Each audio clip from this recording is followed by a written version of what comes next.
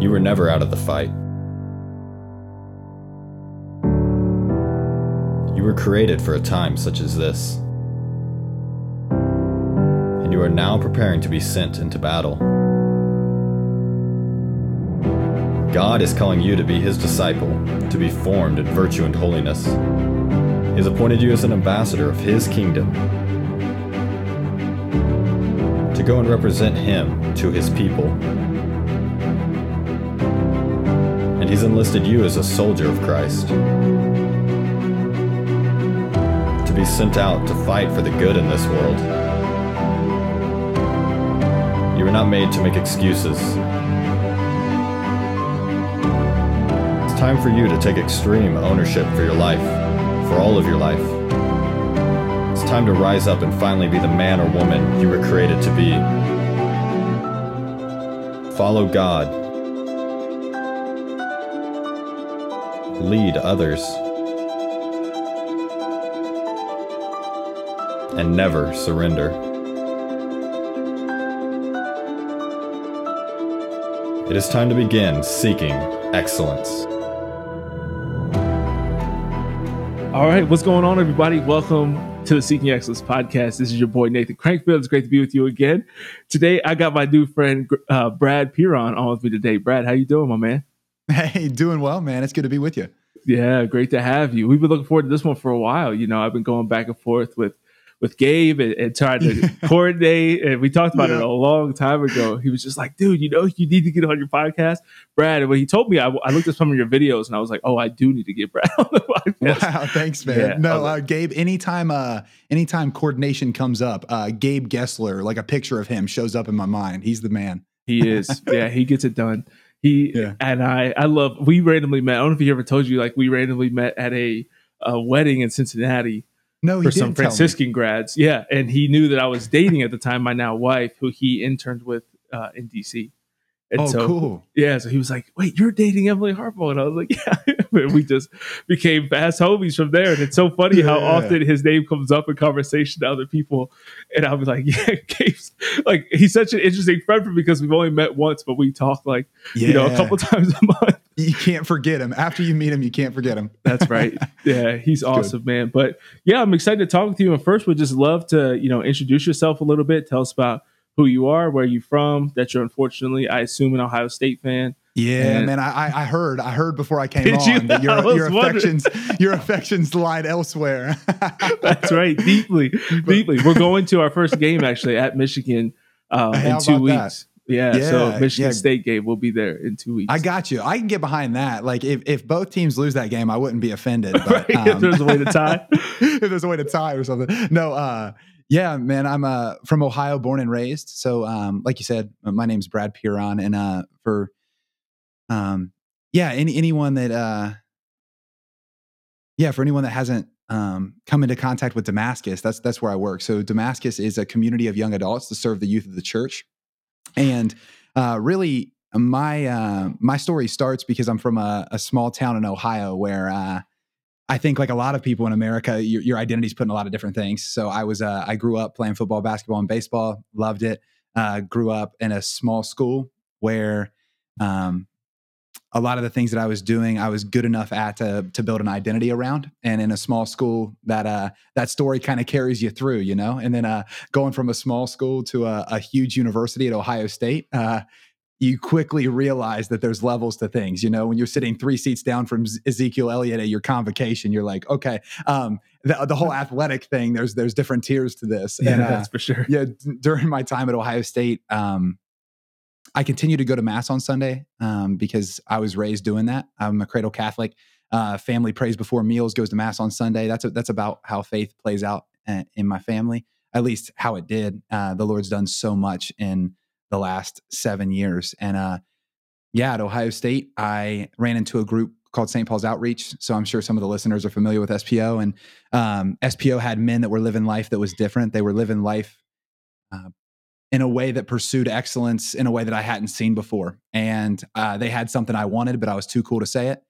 And so hung out with them a lot and was intrigued by their way of life. Long story short, they welcomed me to a conference in the Twin Cities in St. Paul, Minneapolis, and I encountered the Lord. After that, I was like, man, Jesus is real and I got to do something about this. And the rest of my life to this point has been dedicated to the service of the church. I started as a missionary with St. Paul's Outreach my junior and senior year of college. I helped found Damascus as one of the first missionaries we had here. Damascus was founded in 2015 is when we broke ground. 2016 is when we started ministry.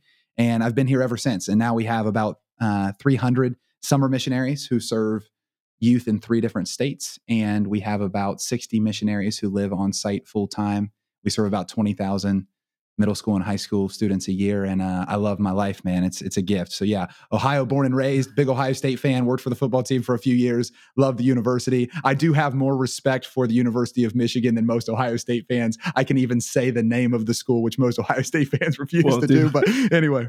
That's so funny. What we do probably have in common is I believe that Ohio is underappreciated as a state. Hey, come on. Yeah. So I did have my year in Cincinnati and I loved it. Like my wife makes fun of me all the time. Anytime we get to go back, she's like, he gets so pumped to go back to Cincinnati because I just think it's great. Yeah, it's got a flavor for sure. The Queen City's not too bad. I'm a big Cincinnati fan. So I grew up in Portsmouth, which is 2 hours up the river from Cincinnati. Gotcha. And so I grew up a Reds fan and a Bengals fan, which is a hard life as a sports fan for sure. No kidding. I don't think the Reds have won a playoff series in my lifetime. And the Bengals' first playoff win was last year and we made it to the Super Bowl. So, that's what happens when you take a 7-4-0 kid and you put him at quarterback for your team. Not me, but the other 7-4-0 kid, that Joe Burrow guy. I don't know if you've heard of him, but he's pretty good. He's amazing, man. Yeah, it's crazy. That's awesome. I love that story. So what was it, I guess, for you that really drew you to the SBO guys? Obviously seemed like they made the big difference, but you were kind of just living your life normally in college. And what was it about them really that kind of stood out to you and made you want to go deeper? Yeah, man. The 2 things that come to mind when you ask are boldness and authenticity. I met a group of men that were bold. And it was actually bizarre the way that I first came in contact with them because at the end of my freshman year of college, I got arrested, which was really the first time in my life I had failed. I think it was just like all the things that you can fall into in college, right? So like public intoxication, underage drinking, like all the things. And I had never really publicly failed. And after that, I was like, man, where am I going to find myself, And so I'm back at my sophomore year of college, kind of in this in-between world. And I'm walking down High Street, which is right off Ohio State's campus, going down to the bookstore to buy a book from the library that at that time I probably wasn't going to read, but I at least needed it for the class, And a guy just saw my cross necklace and was bold enough to ask if I was Catholic by chance. And I said yes. And that boldness changed my life. I mean, literally, I don't know if I'd be here today if he didn't take a step. And that intrigued me, man. Like, how many people in our world live boldly like that? I don't know, but he did that day. And then he introduced me to a bunch of guys that were playing ultimate Frisbee, like 80 of them. And they were the most authentic competitors you've ever seen. Like, they wanted to win for sure. Yeah. But every single play, there was like, I don't know, man. There was like an affirmation that they would give one another while competing against each other that I didn't think possible, Sure. That I just never seen like that. And I'm like, man, these guys know who they are. They know who they are, that they carry a confidence that's not fake. And I'm not sure how many times I've seen that. So yeah, Right. those attributes, I think that was like my foot in the door.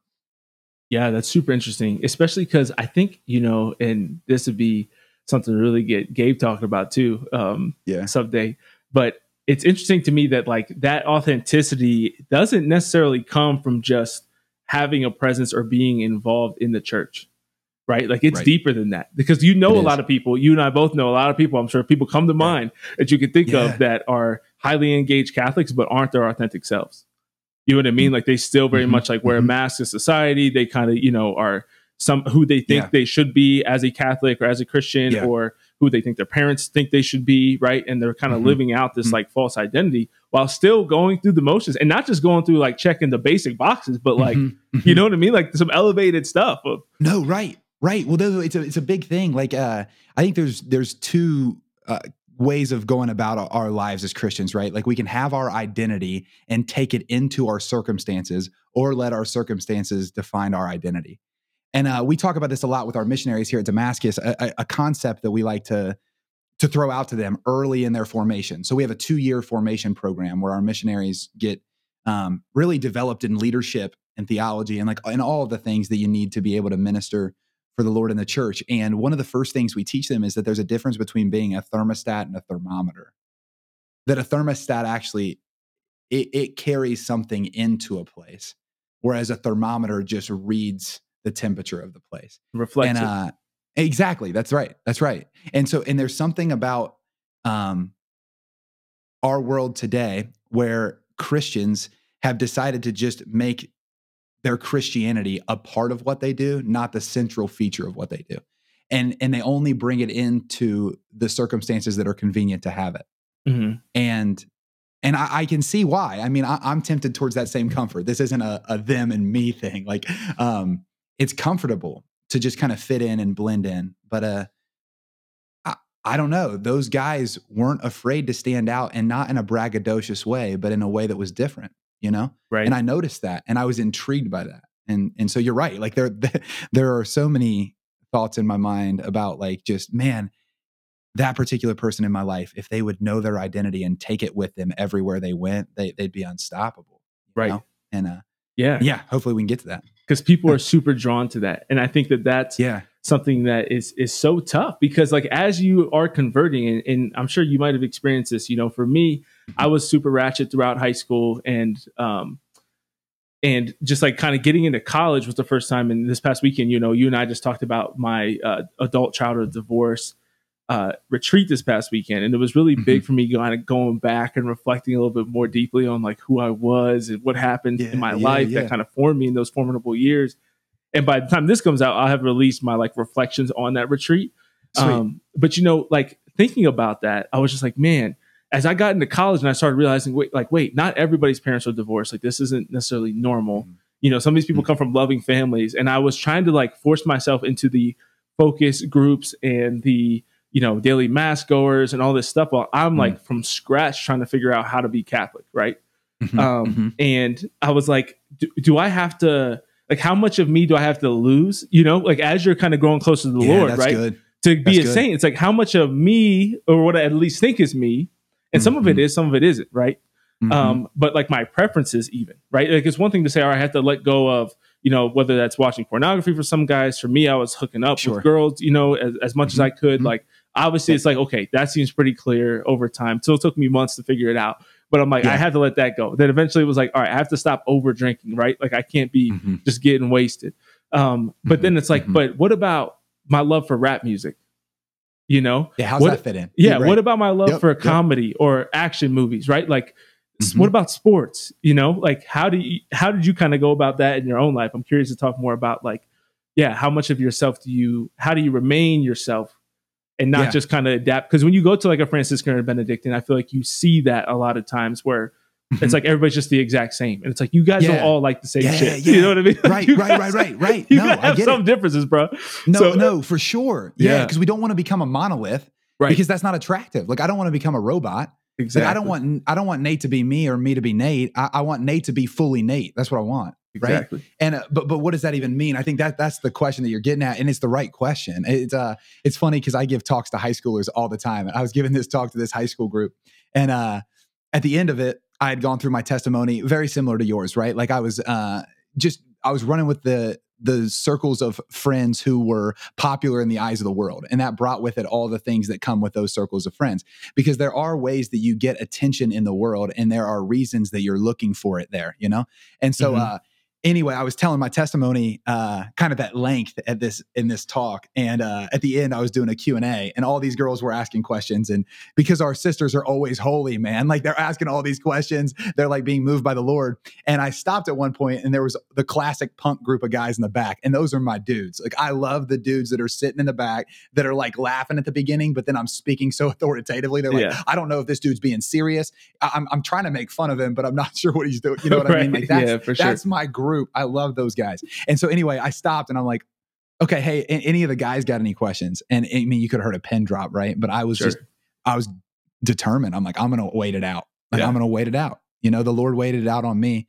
And it was so cool. A dude in the back in the kind of like cool group, he was right in the middle, and he raised his hand, and I was like, yeah, man, what's your name? And then he showed his name, and I was like, yeah, what you got? And he's like, you know, I loved your story. I guess the question I have is like, do you ever miss your old way of life? And it was the most honest question I think I've ever gotten in any of the talks That's that I've ever deep, given. yeah. And it was amazing because, and I'm getting to something because I know that you're trying to plug this into like, what was it like to not become like everyone else and maintain the things that make you unique while still being Christian? And I think this story gets to that because my answer to him is what I encourage all of us to do more of, myself included. And I was just honest. I was like, I literally looked at the dude and I was like, if what you're asking me is if I had fun doing some of the things I used to do, that answer is yes. If the question is, was it fulfilling? That answer is no. Mm-hmm. And that's the distinction there, right? Like, I think sometimes we want to sell people on like, yeah, all that stuff I was doing in the world. Like, no, there was an element of adventure in it, which we were made for. There was an element of pursuit in it, which we're made for. There was an element of confidence in it, which we're made to have. But it was just placed in all the wrong places, right? And so it wasn't fulfilling because it wasn't going to the right place. And so what I've tried to do, like, and to varying degrees of success, like, you know, Nate, like it's never perfect. But like I've been trying to bring that same Brad who was pursuing all of the right things in the wrong places to the Brad who's pursuing the right things in the right place. And not to lose that. Like, man, I like wrestling with ideas. I like stating things boldly. I like wrestling out to see where the truth's at. I like competing. I like all of that stuff. And that stuff belongs in the church. Like the Lord has a place for that. I guess the last thing I would say is like, how do you keep what you have and still become Christian and not let it take over you? Like, you got to recognize that the Lord is the fulfillment of all desire, not the abdication of all desire, you know? Like he's not trying to take everything from you. He's trying to fulfill everything in you. Right. That has been my path, at least. That's great. That's long-winded, but I think that's honest. It's beautiful, man. And you sparked something big in me in just thinking about how, you know, and I reflect on that question. Had I been asked that question, it's like when you look back, the highs of my old way of life were lower than the highs of my current way of life. No doubt. And you could say that maybe like the absolute peaks of those, like the just pleasure seeking, the hedonism, might have been closer to the highs, but that I currently experience. But the lows, bro, the gap on the lows is incomparable. No doubt. The gap on the lows, the highs of the old way of life are very short lived, and they had huge spikes, right? Because it's just hedonistic, pleasure filled life, huge spikes. But the lows were long lasting and were much deeper. And the big difference, I think, between the lows of a sinful way of life and the lows that naturally come in your life, right, as you're carrying your cross, is that you go through shit now as highly engaged, you know, as somebody who's pursuing the Lord, following the Lord. Like the situation sucks, right? So I think of like, I shared deeply about my wife and I had a miscarriage in May, like just a couple months after we were getting married. I appreciate that. And I've shared a lot about that. And it's like the situation sucked, right? But like I had my wife, I had the Lord, like the situation. Bro, when I was going through those back in the day, like I sucked. You know what I mean? Like I was digging and making my own mess. So it wasn't just like, oh, the situation sucks. It was like I also felt trash about myself. And like it was like healthy guilt. Like this isn't like oh, I was being too hard on myself. Like I should have felt bad because I was hurting people and using people and using myself and wasting my life's potential. You know what I mean? And just like hurting God. And like I should feel bad about that. And you're gonna feel bad about that. You definitely are. Yeah. Well, and because you're like man, what am I trying to say? You're living for something instead of living from something. Yeah. Like I'm living for affirmation. I'm living for attainment. I'm not living from those things. Like when I recognize that, like, man, it's those seasons of our life where we realize that we're not enough, right? Like the biggest fear of man is that we're not enough, right? And then you have to kind of like get into a place in your Christianity where you recognize that there's a part of a lie in that. So I have to proclaim the truth that I am enough. But then a mature Christian realizes I'm not enough, but he is so enough that it makes up for my not enoughness, you know? Yeah. And like that will change your life because then, like you said, man, like the lows aren't nearly as low because I'm starting from a place of gratitude. Like, you know, I don't know, like, the only thing I deserve in my life, like legit, the only thing I deserve in my life is non-existence. Everything past that point is a gift.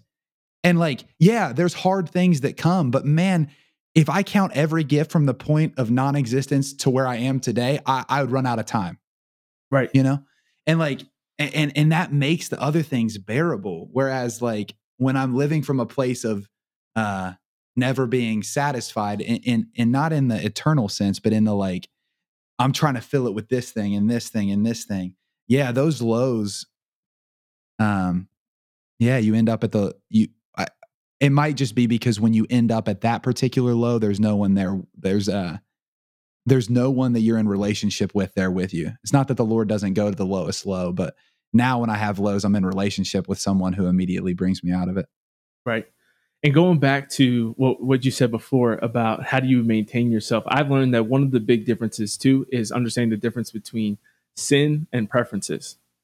Right. That's because when you get into the Catholic culture, a lot of people will want to push down your preferences for things that aren't sins, but will try to like take you and they're like, no, we want you to be like we are. Right. Like we want you to like the things that we like, want you to do the things that we do. And that's where you can get into a difficult battle sometimes. Right. Because there's clear examples where people will try to maintain these attachments. We see this most clearly, I think, in like LGBT scenarios, right? Where it's like, this is who I am and I want to be happy. So like God, you force that into the church, right? It's like, God will be okay with this. And it's like, clearly like the church has spoken that like you as a person are good. Your, your desires don't make you bad, but you acting on them, you can't act on them and clearly violate church teaching and act like that's a preference and not a sin, right? Yep. But then on the other side, you have things like I had this big debate. I've got a bunch of ink on my body. And I remember when I was deciding whether or not to go through with my forearm and get, finish out the sleeve, I was like, man, I did a lot of research on it and I'd already done it some because I already had tattoos, but this was like kind of a bigger step because it was going to be super visible all the time. And I was like, I love them. Like this, it was to me, it almost represented it in a bigger sense. Like the tattoos themselves represented like a commitment, and they're Jesus and Mary, but it was like a commitment to be myself through this journey as well. You know what I mean? And say, all right, I'm not going to, I don't have to like watch speakers and try to speak like them, podcast hosts and try to podcast like them, people on social media, try to emulate them. Like I will pick the virtues and the things out that are good in other people and try to emulate the virtues in my own life through my own way, but I don't have to try to make myself this mirror copy of all these other people because some people are going to be offended by it because some middle-aged women might not want to see me or listen to me because I have tattoos. That's not my problem.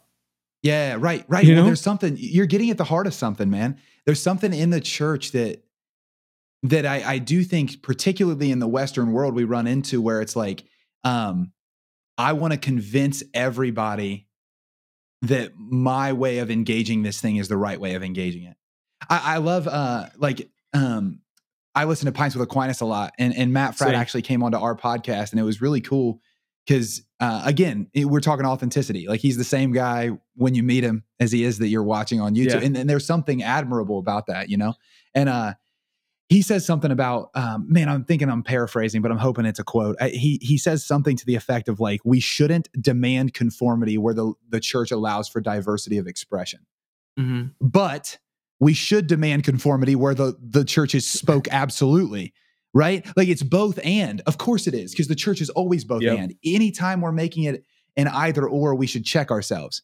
There are times when it's either or, but it's very seldom. It's normally both and. So it's both that I shouldn't demand conformity where the church is allowing for the beauty of diversity, but I should demand conformity where the church has been absolute, right? And there is something there where we don't feel like those two can coexist. It's like, no, of course. Like, I don't know. What do you think about that though? Oh my gosh. We're getting around something there, but I think that's my initial thought. Yeah, I think it's just something that people struggle with both sides of it, right? Like we're just really bad at getting, and I talked about this last night, and this is probably like a good segue into some of the masculinity stuff and boldness stuff. We had our men's group last night, and I was sharing with them. I was like, I'm constantly perplexed by two sides of the church. One that thinks the corporal works of mercy are superior and the spiritual don't matter, and one that think the spiritual works of mercy are superior and the corporal ones don't matter. Right. And that's where I think this kind of comes down to as well, of like, we either have to force conformity and all be the exact same, because I think about this, and I get on the trads a lot. I get on the liberal Catholics a lot, right? I think on both sides. Because they both need criticism. And those are the two sides that I'm talking about that prioritize those two virtue lies things. between two extremes. Exactly. Right? It always does. The right, correct virtue, it's between tension points. Exactly. Yep. And I think of like people from different traditions or cultures, right? Like if like we have this African dude in my parish that like always is fresh, but like in African, garments. And I'm like, I wonder if he showed up at a trad parish, he like isn't wearing a suit, right? His shirt might not be tucked in, but that's like his like freshness, right? Like he's wearing his Sunday best. Like I don't know this for a fact, but like you can just imagine, right? They're kind of being like, no, you have to dress this way. And it's like, you should wear your best. Like there's the principle. Like sometimes it is the spirit of the law, right? That we need to take. That it's like, no, you should wear what you have that is your best in your culture, and that's okay. That a church in India might not wear suits and ties to mass, because they're wearing something different. And we don't think that way. Like so often, like they have one side of the church that devalues the strengths and the important role that the American church plays. And then you have the other side of the church that thinks the strengths and the virtues of the American church need to be everywhere and are the only good thing that happens in the church. No, that's right. That's right. Well, it's Moses and Elijah. It's the law and the prophets, right? There is ways that the church is developing into the third millennia, and bless the Lord for that, because there's adventure in that. Right. But there's also deep, deep roots that we can't forget about. And of course it's both. Like, like I just I think it's so funny because I don't know, man. I think in times when we've lost sight of real evil because of how comfortably we live, we by nature try to find someone to compete with. Yep. And I'm just being really honest. Like a lot of the thoughts that I give in a lot of the areas where I have passions. Yeah, I mean, I've experienced some pushback from outside of the church, but a lot of what I see, a lot of the divisive language I see, actually comes from inside the church, from my brothers and sisters. And what I'm always wondering is like, are we missing the point? Like, are we in a? I think sometimes whenever I like set up shop on one thing, I'm not even interested in why the other person's thinking the way they are. Like I'm more interested in I'm less interested in which liturgy you prefer, and I'm more interested in why you prefer it. Like, is it because you don't think the world has enough order and you like more order in your world? I think that's valid. Do you like a liturgy that you feel like you can participate in easier? Why?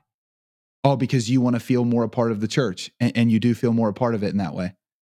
I see both of those as really good things. Right. And I think it's like, but we don't give ourselves time to see the other side and the heart that they're expressing. It's like what we were saying, Brad, the pre-conversion Brad and post-conversion Brad. Those Brads could have a conversation. That they're looking for similar things. They're putting them in very different places. But the idea that person can't have a conversation, it's like, no, that Brad and that Brad can talk. But then in the church, it's like, well, I'm going to just stay in this echo chamber and listen to everyone that agrees with me and not allow people to push back on me. But man, we're not growing if we're not getting pushback, 100%. And we have, I know I'm a big Jordan Peterson guy, and one of his. Oh, me too, dude. Yeah, he's amazing. Huge. Maybe we could debate this. This will be later. It's a whole separate topic. His conversation yesterday was like, I listened to this conversation with him. It was like my least favorite. Was it with Peugeot? With the Muslim guy? Did you listen to it? I haven't listened to it yet. No, I haven't listened to it yet. We'll listen to it, then we'll do another one someday. Yeah, we'll have to do that. But one of his rules for life that I think is so important, and I get super, super frustrated with people, and I'll give some examples that don't do this. Yeah. And we all don't do it sometimes. But one of his, in the first 12 rules for life, is treat the other person that you're speaking to as if they have something to teach you. Right? Like going into conversations with humility, assuming that, and that's like such a classic, like philosophical maxim, right? Of like every religion, every philosophical of like, have some humility and understand that the person that you're speaking with might have something to teach you. And you can learn that from a homeless person. You can learn it from a college professor. You can learn from somebody's parent, somebody who's broken and divorced and, you know what I mean, has made a mess of their lives, or somebody who is super successful. Like, just understanding that some people can teach you what not to do. Some people can teach you what to do, but either way, there's a lesson for you in like every conversation. And I am part of this. I told Gabe a little bit about it. I'm a part of this program that I'm also doing some podcasts on as I go through it. It's a class every 9 months. It's called Leadership Program of the Rockies, and it's awesome. And it goes through like defending the Constitution, defending capitalism, and just kind of understanding Cool. America's Yeah. founding. But Yeah. I just remember, bro, I was in the class. Like we had to pay. It was like north of $2,000 to go through this class, right? Sure. I'm sitting at a table. There's 5 of us. I was the only person that brought a notebook. And I'm like, that's like us showing up to learn from these like great speakers. Like this one guy who was a former congressman from Colorado. This guy who's been a teacher for dozens of years. And I'm like, and it's just that, but it was just like, that was a moment that's like reflected, personified the way so many of us, including many of us Catholics, go through all of life. We don't show up to mass to learn anything. We don't speak with people to learn anything. So then when we get into these conversations and we disagree with somebody, all we want to do is be like, well, let me teach you everything I know that's going to prove why you're wrong. Instead of how about I learn, and then maybe I can have a soft heart. And when you say you felt like you didn't belong in the church for years and the Novus Ordo makes you feel like you belong, I can accept that as a reasonable answer. Yeah. Hey, let's have a conversation about it too. Right? Like we've lost our fascination. Yeah. Like, what are we doing? Like I was so excited for the podcast today because I'm fascinated about your life because you're different than me, man. Like I don't know how we've lost that fascination. I mean, there's probably reasons, right? Like I don't ever wonder about things anymore because I can Google it in my pocket in the next 30 seconds. Right. But like when we lose our wonder, we lose our fascination. And when we lose our fascination, we dehumanize the person across from us. And here's the thing, Nate, like if you were just like me and we agreed on everything, I wouldn't have any need for you. Right. Right? I wouldn't need you. And eventually I'd get to a place where if all of us were the same, I wouldn't need anyone, which would effectively make me God. I don't need anything. And believe me, I'm just prideful enough in that situation to believe that I was the Lord, you know? Like I like that I need wisdom from other people. There are people that know more about things than me. There are people of different backgrounds than I have. Now, I'm not going on like, I don't know. Sometimes we can go too foolish that route too, where it's like, I don't know, everybody from Portsmouth has the same background. It's like, no, we don't. Like it's Appalachia. It's got its own flavor for sure. But like, we're not all the same. Like I'm not a monolith from my community. I'm not a monolith from the church. Like I'm Brad and I'm talking to Nate. And there's people listening to this that bring in their own stuff. And again, I just think we got to get back to being fascinated. Like think about the church today, brother. Like I think we can get caught up in a lot of periphery stuff that's not that it doesn't matter. Like abortion, it's a scourge. It's a scourge on our generation. There's no question. The poverty in the world is unbelievable. Euthanasia is on the rise. But none of that is the biggest issue in the church today. The biggest issue in the church today is indifference. The good news isn't the good news anymore. It's just okay news that I've heard before. I'm not fascinated by the life of Jesus anymore. I'm not fascinated by it. Why? I don't know. But I need to get back to being fascinated by it, right? Like I want to be fascinated by the things he said. I want to be fascinated by his life. I want to be fascinated by the way that he died. I want to be fascinated about the way that he cared for widows and orphans. I want to be fascinated by the way he cared for his brothers. I want to be fascinated for the ways that he spoke. Like I want to be fascinated again. And I think we have to, I do think that's a place where we have to welcome Holy Spirit back into our lives. I really do. And in the church as individuals, like, Lord, open my eyes to be fascinated again. Yeah. To wonder again, because the scriptures say that it's my favorite title for Jesus. Well, gosh, that's a hard thing to say. I like a lot of the titles for Jesus, but one of my favorite titles is Wonder Counselor, because wonder is usually aimless. But when I know Jesus and I wonder, I know the end. Yeah. And that's fascinating. Half of eternity is eternity. Like it's like I've been married for 2 years now, and my beautiful wife, Nina, is like, I don't know anything about her. And it's the best thing ever. It's the greatest mystery. Right. Like I don't know anything. Yep. I don't know anything. Because there's a spark of eternity in that. And if we don't get back to being fascinated by that, man, like we'll live a more boring life than we should. Yeah.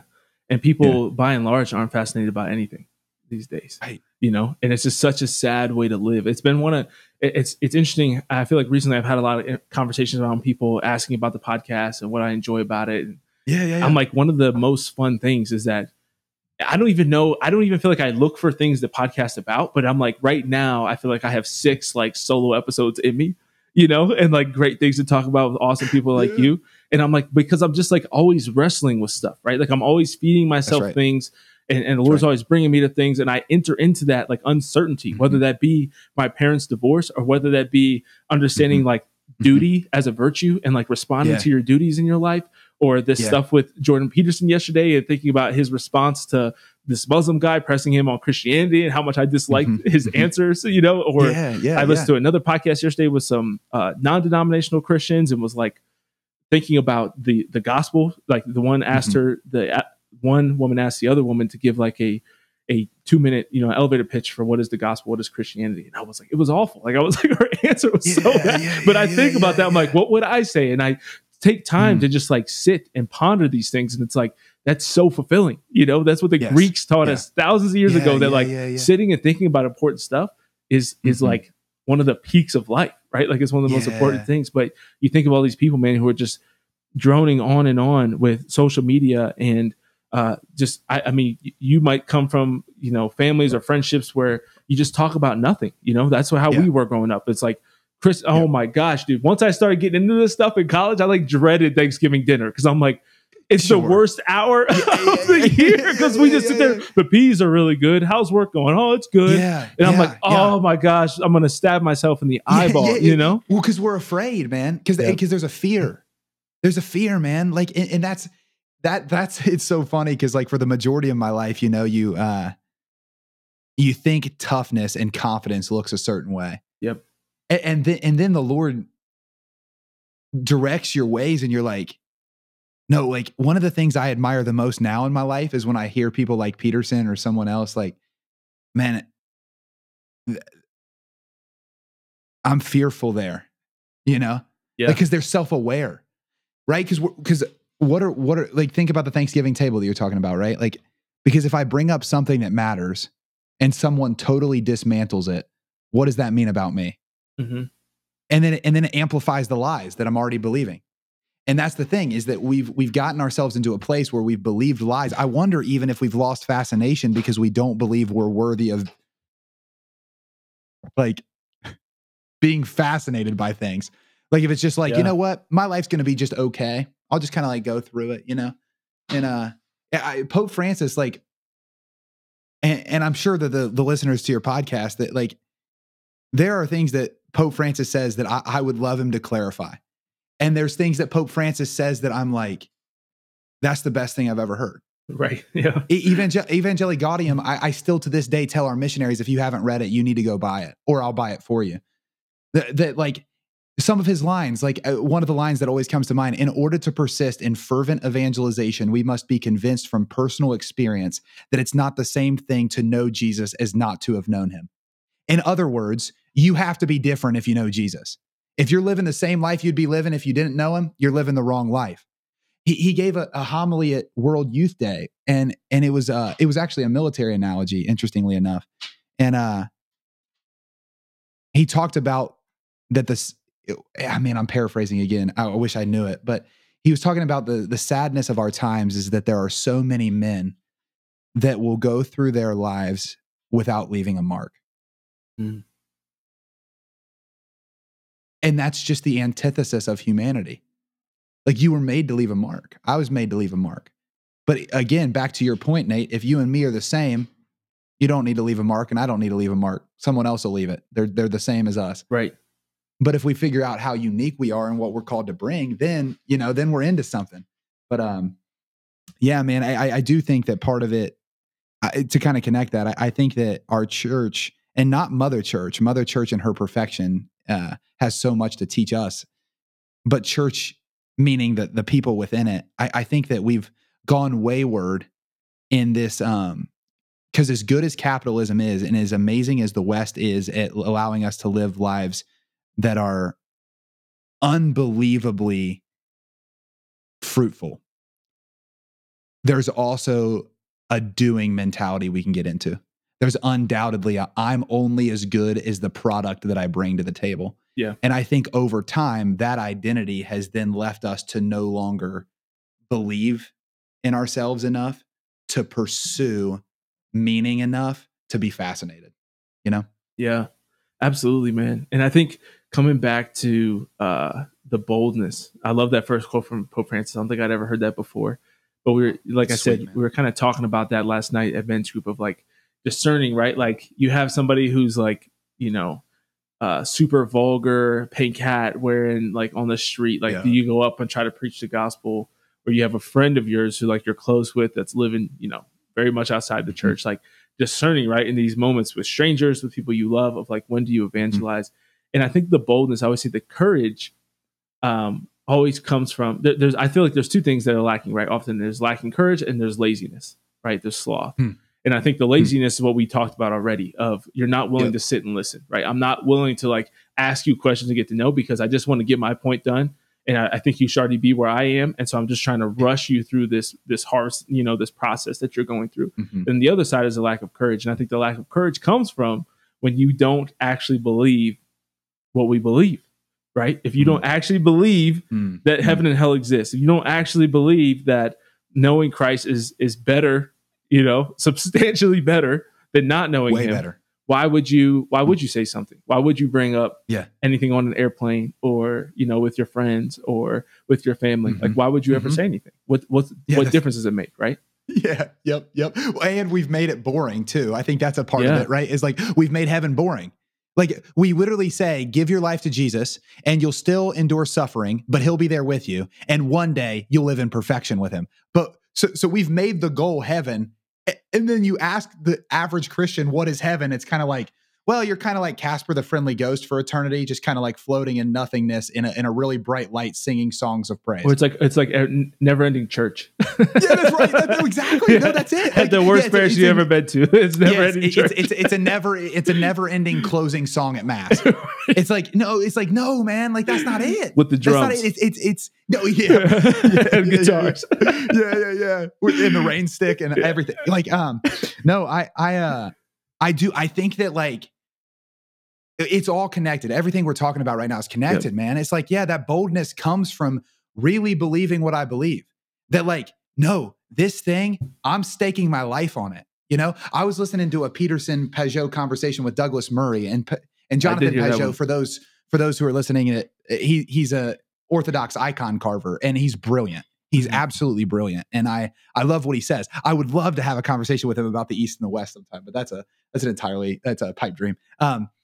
He brought up something fascinating in that conversation with Douglas Murray, because Douglas is absolutely brilliant and believes in a lot of the things I believe in, but doesn't go so far as to give his life to the thing that I think is the most important thing in your life. Yeah. And Jonathan so beautifully presented that, like, in our lives, we all need one miracle to believe in.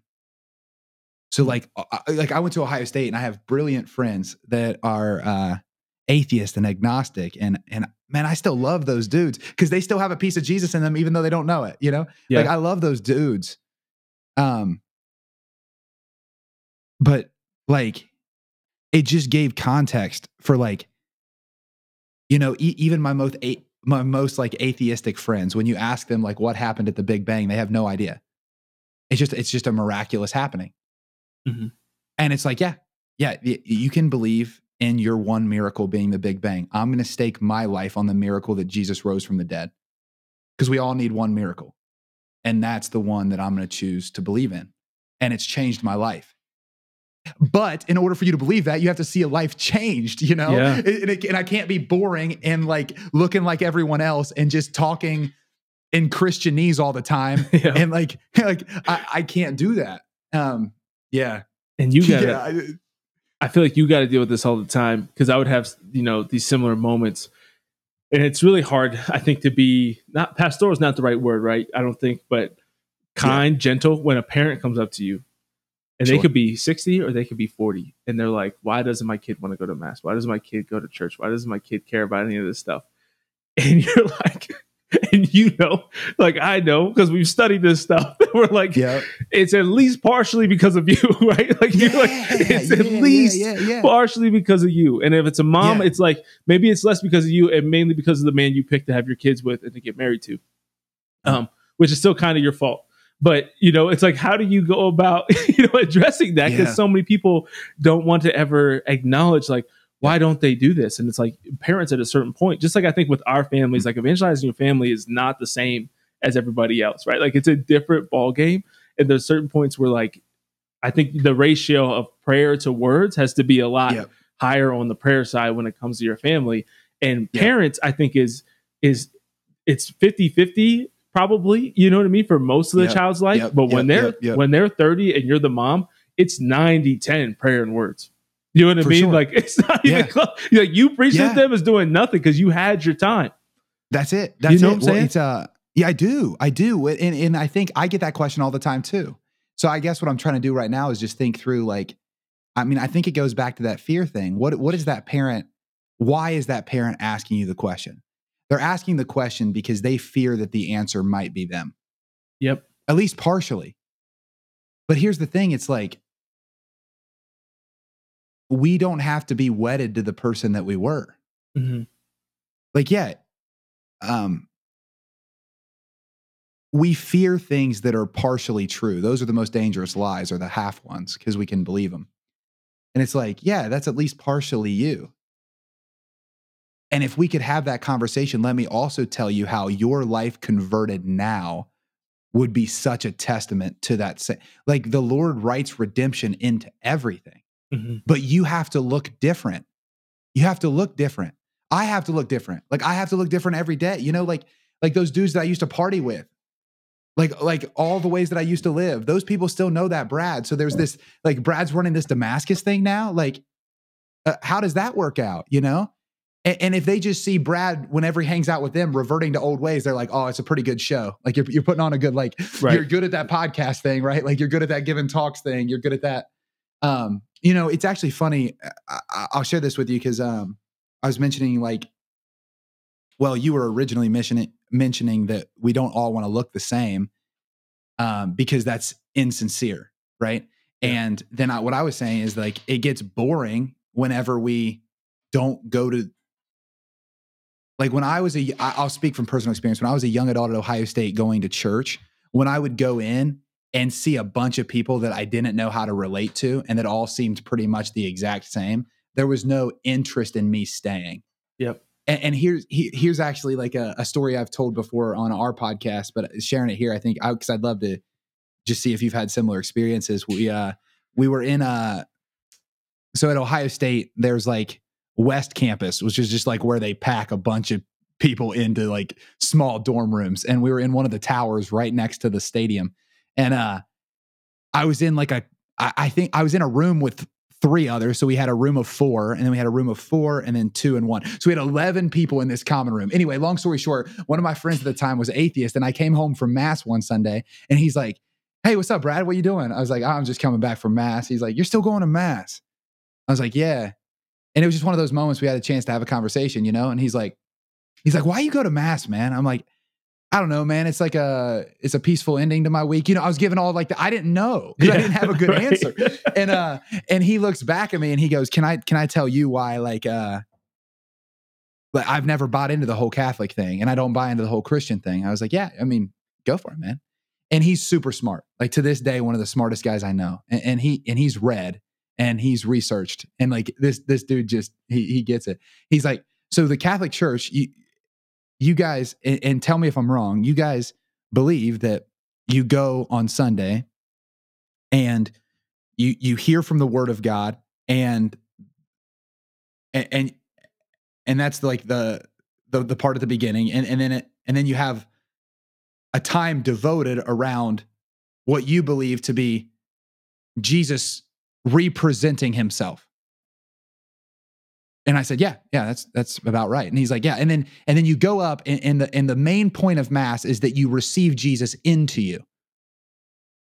Yeah, that's right.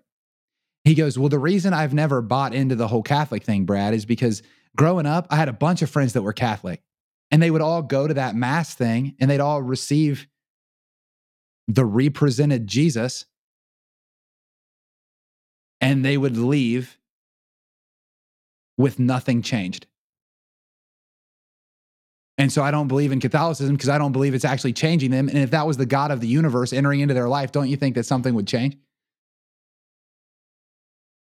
And I remember like it's one of those crises of faith that the Lord allows us to have so that we can be better later when he brings us back. You know, I remember in that moment, I didn't have an answer because I believed him to be right. I was like, yeah, I just leave mass on Sunday with the same complaints I had going in. You know, like it's that interesting part of the Lord. He never forces himself on you. Like Jesus is going to change your life to the degree that you allow him to change your life. He's going to change your life to the degree that you bring faith to the table. Whenever I'm approaching the Lord in communion, it's like intimacy with your wife. Like it's made to be the same. Like there's a difference in just getting the act done and bringing myself to it. It's very different. It's very different. And if you bring yourself to it, it'll change you. And man, I think he had a point. And I think my life since my conversion has been like, we got to go at that. We got to go at that thing. We got to attack whatever that is. And we got to make that different. Like, one of our guys here, his name's Dan. He gives a talk and he talks about a semi truck and he goes, it's to middle schoolers. So pardon how juvenile it is, but we're all just complicated middle schoolers. But he's like, if you go out on the road today and a semi comes driving down and you get hit by it, what would happen? And all the middle schoolers are like, oh, it'd be crazy. And he goes, well, the one thing I can tell you is that if you got hit by a semi, you'd never be the same. And I ask you this, what's bigger, a semi or God? And yet we encounter the living God and we don't change. And that's not on his end. That has to be on ours, right? And that's a truth that we speak to middle schoolers, but man, I don't know. That's a truth to me every day too. Absolutely. Yeah, it's amazing, especially when it comes to receiving communion, how ordinary we look at it. You know, because you can think back. I mean, I remember my wedding day. I remember getting confirmed. I've had powerful moments in confession, you know, where you just feel different afterwards. You know, and I'll never forget, I had this really powerful confession once where when the priest was giving me my penance, this was with Father Saad in Harrisburg, one of my favorites. He was telling me, he was like, shout out. He's the man. He was telling me, he's like, I know this can sound weird sometimes, but he's like, I actually want you to pray to the Lord to let you feel the freedom of your sins being forgiven. Like, pray for that consolation. He's like, he might not give it to you, but he's like, but there's nothing wrong with asking. And there's something about these powerful experiences. You know, we talked about briefly the retreat. Every retreat, right? You come up to the like summit of Saturday night with the music and adoration, and it's like that. There's an impact there that changes you. And I think the one thing we ought to get better at as Catholics over time, as we go on retreats, or even just you start to do this with your daily prayer time, is how do you guard that, right? Like you see it at baptisms, right? Infant baptisms, they give the light to the parents, they give them the candle, and they say it's your job to protect and keep this flame lit. And some of our parents sucked at that, right? Some of our parents blew it out on the ride home, like intentionally, right? Sure. Yeah. But for us now we kind of protect our own candle, right? And we have community, we have friends that we can bring around us to kind of help us protect our flame. But you get better at that over time, or at least you ought to, right? Of when I leave mass and everybody, even your lukewarm Catholics, are like, I just feel better, right? And you should. But how do you protect that and let that kind of move you into when I get in my first argument with my wife after mass, or I get into traffic after mass, or I have an interaction with a coworker that pisses me off, you know, on Tuesday? Like, have I protected my flame enough that I can actually handle this differently than I would have if I didn't go to mass on Sunday? Yep. You know what I'm saying? And I do. Well, like, you know, I don't know, man, if there was a camera on my life at every moment of my life, you know, so there's a camera on us right now, but if there was a camera on me when I'm driving by myself on the freeway, if there was a camera when I'm alone at my house, if there was a camera when I was one-on-one with my wife, if there was a camera when I was with my friends from college, when I was with my friends from high, if there was a camera on every single moment of my life, could I give that tape to someone who's never heard the good news and then watch it and believe that my life's different enough to believe in what I believe in, you know?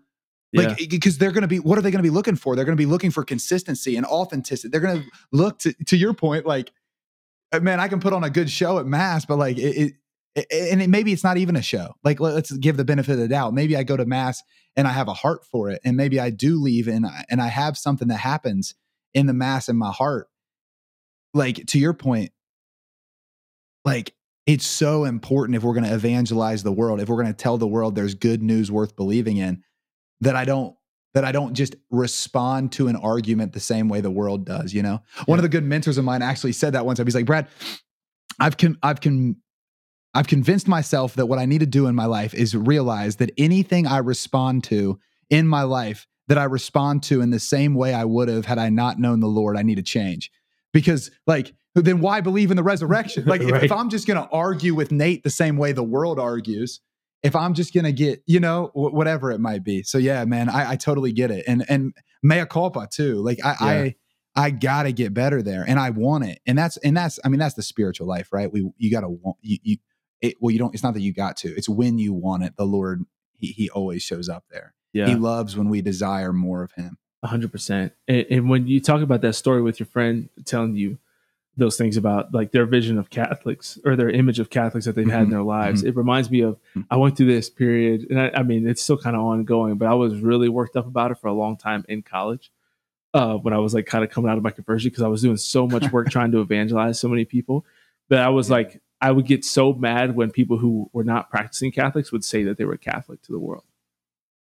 And I've had this debate a lot, and I've wrestled with it a lot on the podcast of like, what does it, like if somebody's baptized Catholic, are they always Catholic? Because I've had this stance that I believe that we do so much more harm than good with that, rather than telling people, hey, even if you're baptized Catholic, like I just think of your friend, right? Like that guy, if everybody who is baptized Catholic didn't actually believe it, would just say, oh no, I was like, my parents were Catholic, or I used to be Catholic.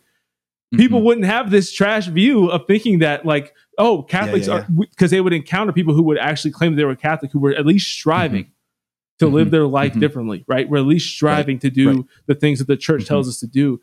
And I've like struggled with that so much, because I feel like I've had this argument for a long time in youth ministry and a lot of other things in the church, where I think we plead for mediocrity, right? I think we go about pleading for mediocrity, and we try to, in a group of 100 kids, there's like 5 who just like are not hearing it at all. And we want to try to like make it as fun for them and make it like everything for them. And then you have 20 kids who like want to be fed and developed, who will go out as adults and evangelize the world, that are unformed because we want to like plead for mediocrity for these 5. And I think that's the same thing with this idea of like, I'm sorry to tell you, atheist that, lives this debauchery, life of debauchery. Yeah. You were baptized Catholic, so you're always Catholic.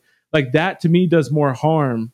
It's for trying to like, I don't know, piss them off because they're not even feeling good about it.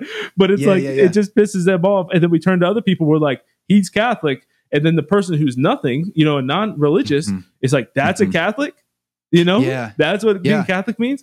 And so I just never understand that. It's one of my biggest frustrations. But back then I used to be so mad about it, bro. I used to be like, stop saying that, because you don't believe any of this. Right. And there's a part of that.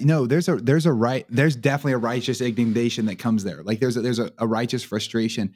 And then like and not even in a way to like counter it, but like where I think the Lord's had me over the last year, because I'm very similar. Like I lean very justice. Like I've had to learn mercy over time. Like the two things that I always go to Jesus with is like, there's clearly a part of Jesus's heart that in his humanity manifested justice, right? Like the flipping of the tables, right? Like, why are you making my Father's house a marketplace, right? Like there's a fight for a justice there that we see in his humanity. And then also we see a deep mercy at Lazarus's death, right? Like when he weeps outside the tomb, and that Lazarus was fallen like all of us, and fallen creatures. There's a part of us that deserve death, but Jesus saw past that, right? He wasn't weeping just because his friend died. He was weeping because an immortal soul was never supposed to pass through death, right? Like and he knew that. Obviously. The mourning and all that stuff. Yeah, exactly. And so I think with me, man, where I've been going at recently is, and a lot of this has been inspired by Peterson, and Solzhenitsyn, and so many. But man, that line of the line of good and evil runs through the heart of every man. Like that. It's funny because what I see in certain people, the Lord in my personal prayer time has just been showing to me, like my heart burns for mission, right? Like from the very beginning, as soon as I was converted, I'm like, this thing's real. No way. Right. We got to tell everybody. Everybody's got to know. And that is my tilt. It's still my tilt. It's the way I'm made, But you know what I really struggle with doing? Taking a Sunday to rest and hear about my wife's week. And I get really frustrated with the Christians who have never spoken the name of Jesus to someone else in their entire life. Mm-hmm. But equally, I've been hearing from people for a few years now, like there's a pushback to me of like, yeah, but Brad, you don't know how to rest and rely on the Lord. And it's like, oh man, you mean that same insecurity that's leading them not to do mission is the same insecurity that's leaving it to where I can't rest? Oh no, man. Like we're all in this human cycle together, man. And so it's been a real humbling experience for me. And I wonder what the Lord would do with that, with you, Nate, in the sense of like, that frustration is valid, man, 100%. And then I wonder, like, what are the ways that I'm representing Catholicism in a way that I need to be better, you know? And again, it's not an either or. It's not sacrificing the one in the name of the other. It's just the other gets put in right order when I recognize what can I control? Like, where's my circle of influence? And like, I'm going to start there.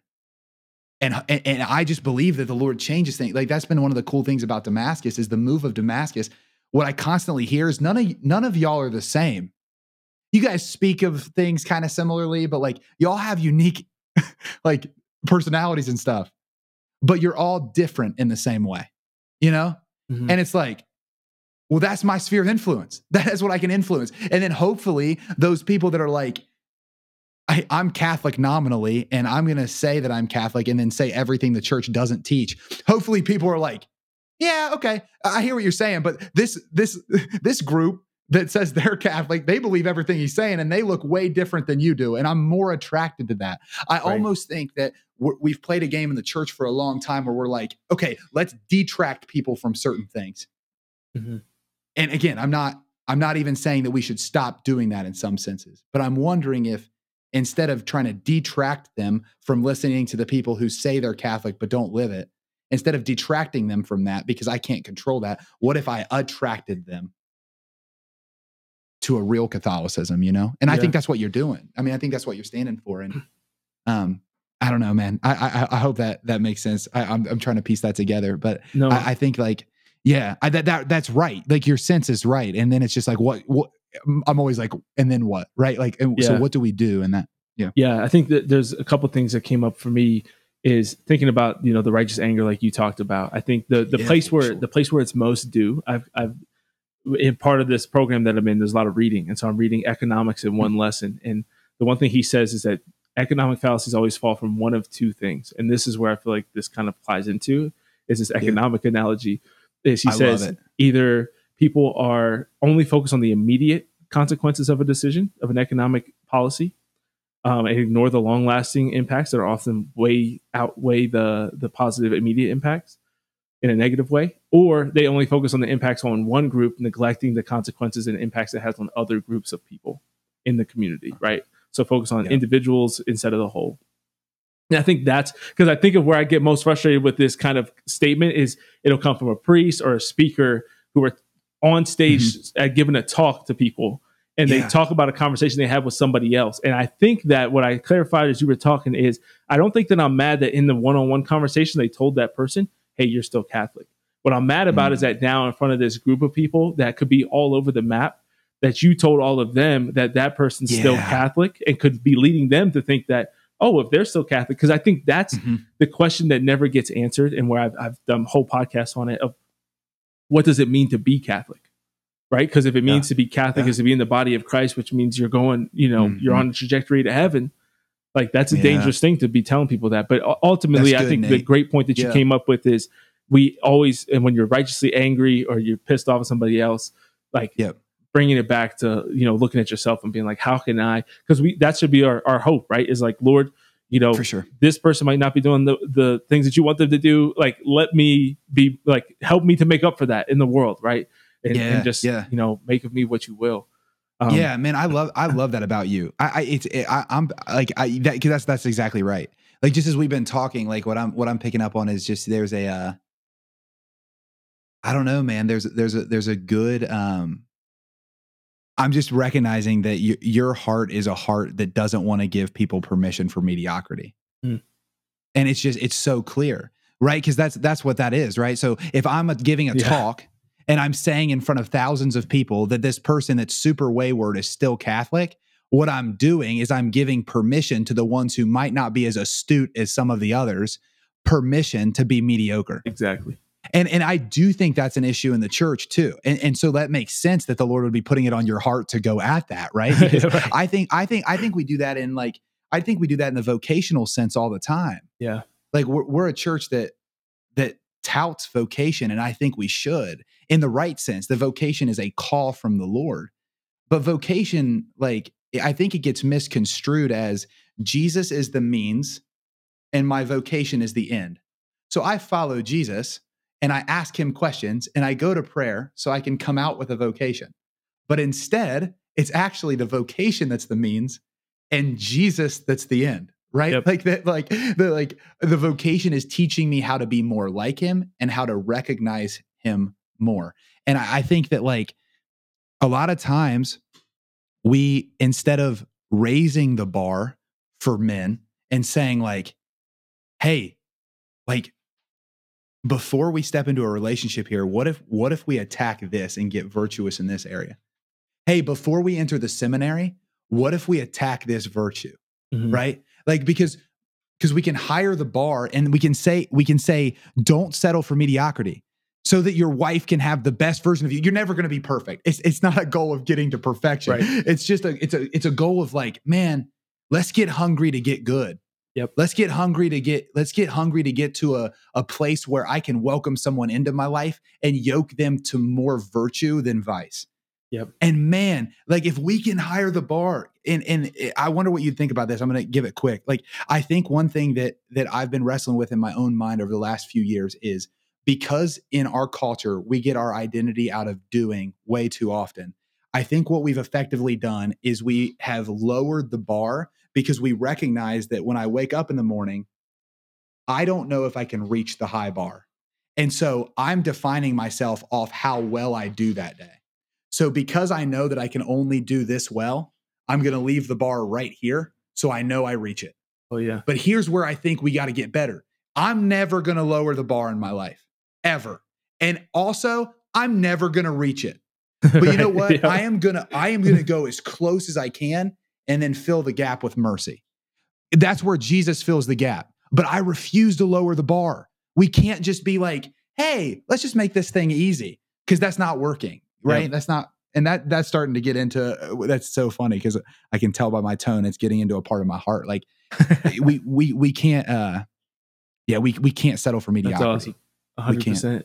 Now, I talk about that constantly, especially that's the whole seeking excellence philosophy. I'm like, people don't want to take all these 7 pillars under their ownership, under their responsibility, because you can never be at an A+ at all of them, right? Like, you always are going to, as you put time into one, like, others are going to struggle, right? And so that's just kind of the nature of the beast. And it's like, but you you can't just drop one, but that's what everybody does, right? You go all in on work and neglect your marriage, and you end up divorced, but you're really successful at work. And people are like, marriage wasn't one of my pillars. So I'm not, like, it's not, I dropped that class, you know what I mean? So it doesn't affect my GPA of how I see myself. And it's like, nah, bro. Good. Like, I withdrew. Exactly. Like, even the divorce and stuff, like, right? Yep. Like, I withdrew. Your like, faith I life. didn't even drop it. I was in it. In it for a while, and then just realized it was hopeless. So I withdrew. Yep. And so that's to me, really great. Yeah, it doesn't come up on my report card. Yeah, so 100%, man. Well, I appreciate it. People like you, man, make me wish I could do longer form podcasts and talk to you for 3 hours. But as we come to a close, man, would just love to know, how can people, support Damascus, or find or learn more about it and pray for you guys? Like, tell us a little bit more about it. Yeah, thanks, Nate. So we're all things about Damascus can be found at damascus.net. I'm a part of a podcast called Beyond Damascus. Me and our 2 executive directors, Aaron and Dan, we have a good time doing a variety of episodes. So we do some formational shows. We do some shows with interview, long form interview, short form interview. So they can find that just anywhere podcasts are found. And then, we have a variety of conferences and retreats for all age groups. So we have a young adult conference in the wintertime called Empower. And I love that. I love that conference. It's so cool to see people from around the country come to it. And we all just worship the Lord together and allow him to change us, as we've been talking about, And then we have like men's retreats, women's retreats. So we really cover the spectrum, but Damascus.net will give you all that good information and pray for us. The Lord's doing a lot. We're opening summer camps across the country, and we're excited to see where all we end up. It's awesome, man. Well, it was great. I just want to thank you again for joining us today. I hope that everybody You too. Really enjoyed it. I'm sure that they did. I know, the audience well, and I know they enjoy conversations like this, man. So thank you so much. Thanks for being real and for sharing your thoughts and your example with us today. Yeah. I'll look forward to next time. Thanks for having me on. You got it.